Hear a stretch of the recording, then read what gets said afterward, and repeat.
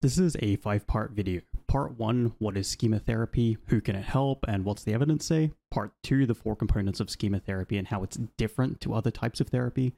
Part 3 is the most common schemas. We'll get into what schemas actually are in a second, and their common origin points. Part 4 is how schema therapy actually works to create long-lasting change. And Part 5 is my personal thoughts on schema therapy. I'm Dante, a provisional psychologist working in Australia, and let's dive into Part 1. What is schema therapy and who can it help?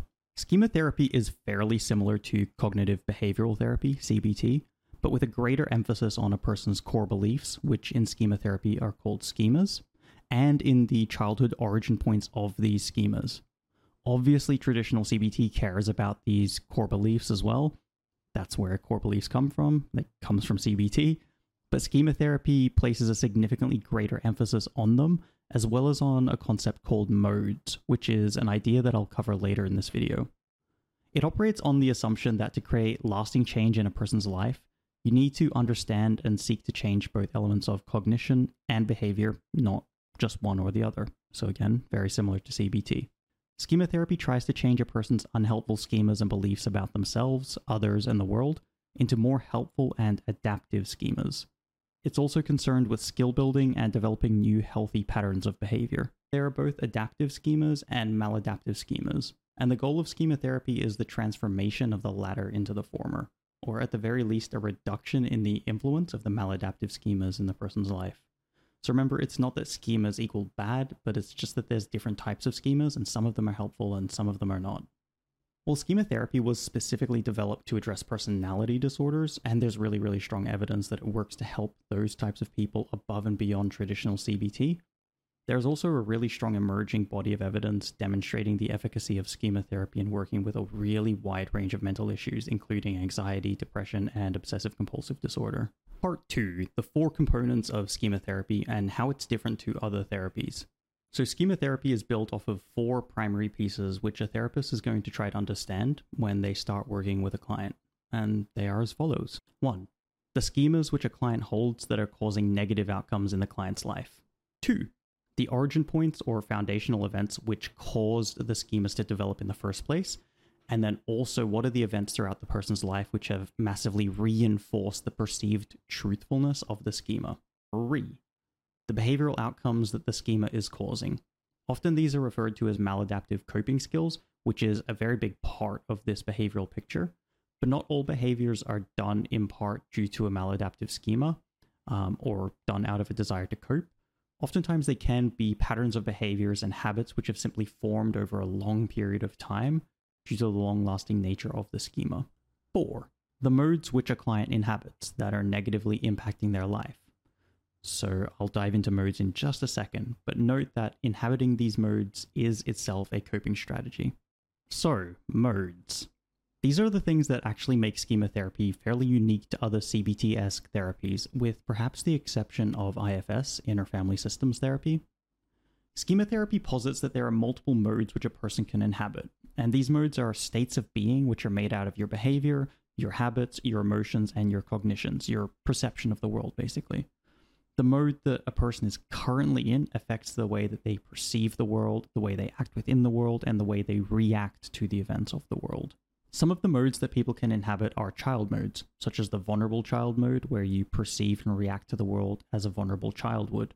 Schema therapy looks to see which modes do you commonly exist in, why are you existing in that mode fairly often, and what are more healthy modes of being that you could exist in, and how can you exist in those instead of in your current maladaptive modes. Part 3, the most common schemas and their common origin points. Basically, every schema that you have, you developed it as a child, and then events throughout your life either reinforced that schema or slightly shifted it and changed it to be something else, right? Maladaptive schemas arise when the needs of a child essentially are just not met, whether they be physical, social, emotional, they're just not met, or in some cases, it's just the polar opposite of it, right? If there's a need for safety and you're in an environment where your caregivers are the ones who are instead posing threat upon you, it's very likely that you're going to develop some really negative schemas, which may keep you alive in that instance, right? They may be helpful for a child to stay alive in a toxic environment, but later in the life when the environment gets better, it gets cleaned up, having and holding onto these negative schemas about yourself and others ends up being extremely limiting. Schemas can be changed later in life, right? But it takes quite a bit of work. And the earlier in life that you get to trying to challenge and change schemas, the faster the process is going to be. Where it can only take really small events in a child's life to develop a lifelong schema, it would typically take huge events later on in life to develop new schemas or to totally change schemas in a single instance. So schema change typically takes place later in life over a much more gradual and deliberate process. There are 5 main domains of maladaptive schemas, which I'll name and explain. So number 1, disconnection and rejection type schemas. These are beliefs based on the idea that other people cannot be relied upon. Some examples of these are beliefs about abandonment, like people are going to abandon me, or beliefs about mistrust, right? Like I cannot trust others, others will lie to me. These beliefs typically originate in environments where there was perceived abandonment or where a child felt that their supposed caregivers were sources of threat rather than sources of safety. Schema domain 2, impaired autonomy and performance. These are beliefs about being vulnerable and not having the capacity to deal with things by yourself, and that you are doomed to failure in every endeavor you try in life. These types of beliefs typically originate in environments where you're made to feel belittled, overly coddled, or that your actions are never good enough. 3, impaired limits. These are schemas that are essentially the opposite of what I just said earlier. They're unrealistic beliefs about yourself being like much more grand, much better than others in everything.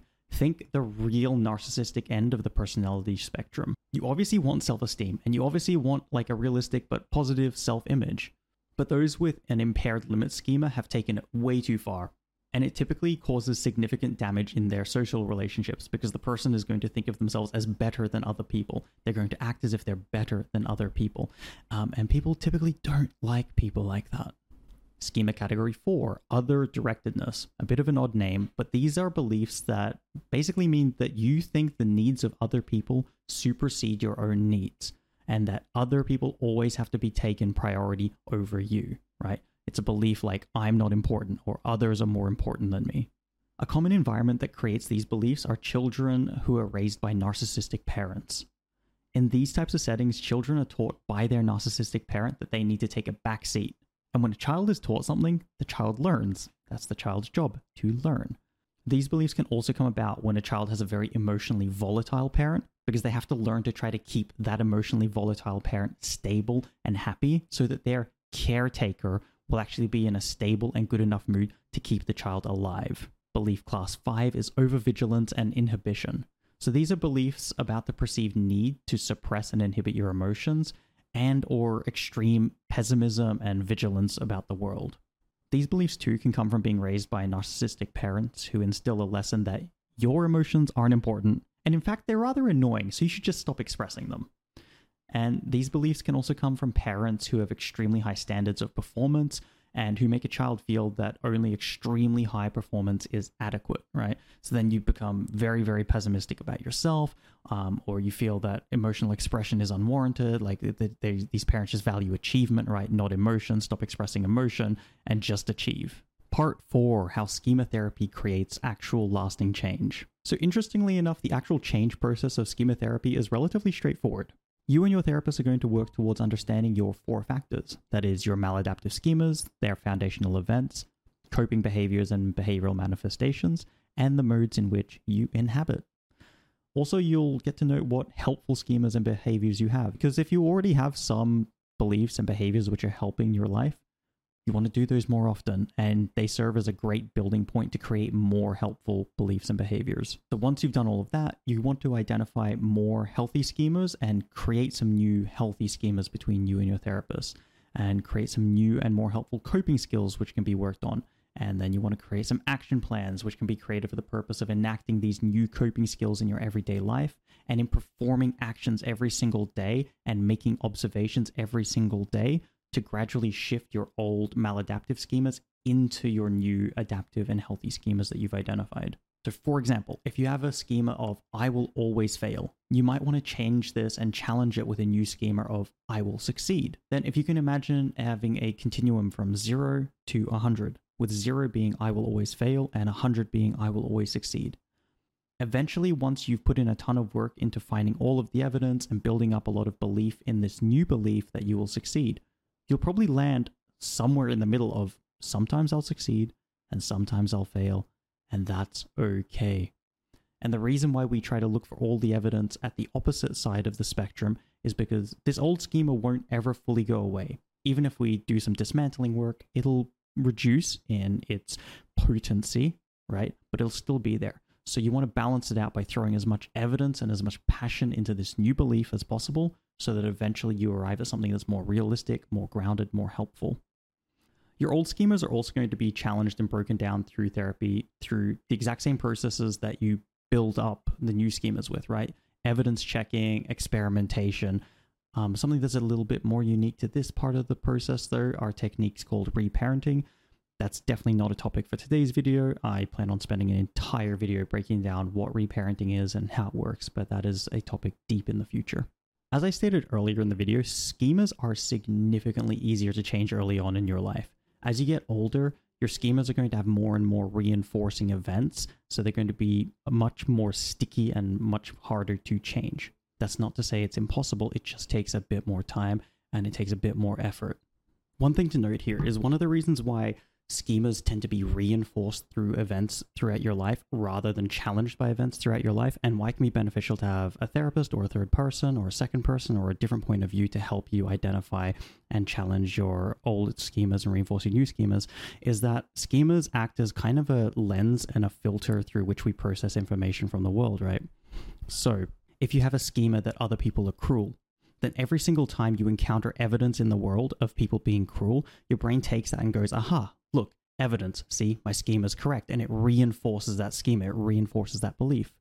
But every time you encounter evidence that's contrary to that, perhaps you see someone donating or doing charity or doing volunteer work, right? Your brain discounts that. It doesn't go, oh, look, that's counter evidence to my schema. No, because this schema is ingrained, your brain instead goes, oh, this is just the exception. It's just a fluke. It's just a coincidence. This isn't like a rule. It's just an exception. So we don't have to essentially remember this event as happening at all, or we don't have to give it any weight or any value. But by having a outside perspective, like a friend, a family member, or a therapist, right, they can help you to point out these events and be like, hey, no, like this isn't a coincidence. This isn't an exception to the rule. This is actually really strong evidence against your schema. Part 5, my personal thoughts about schema therapy. It's some good stuff. On a bit more of a serious note, I think schema therapy is actually really good. It's an excellent theoretical framework that I feel most therapists should attempt to at least familiarize themselves with. Even if you as a therapist don't plan on practicing strict by-the-book schema therapy, which I myself do not, there are many concepts and bits of language which can be integrated into any form of modern therapy in a beneficial way. And a lot of it carries over from standard CBT anyway, with maladaptive schemas just being another phrasing for maladaptive core beliefs. And the techniques used to shift schemas are the same techniques used to shift core beliefs. The identification of modes and classification of modes as a type of coping skill, however, is a little bit special. And once you start, I guess, delving into that a little bit more and you can start recognizing some modes as being coping skills, it becomes significantly easier then to build up not just traditional coping skills, but also new healthy modes of being. So that's all about schema therapy in as short of a time as I could manage.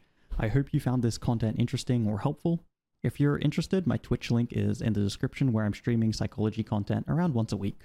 If you want a little bit more information about schemas, I've linked another video of mine where I went over schema therapy fairly broadly and went on many tangents, so consider checking that out if you're interested. If you prefer an audio-only source, this video should also be available as a podcast, link in the description. I have many more videos planned, so if you're interested in that, consider following the channel so you can see those videos when they do eventually come out. Thanks for watching. Bye.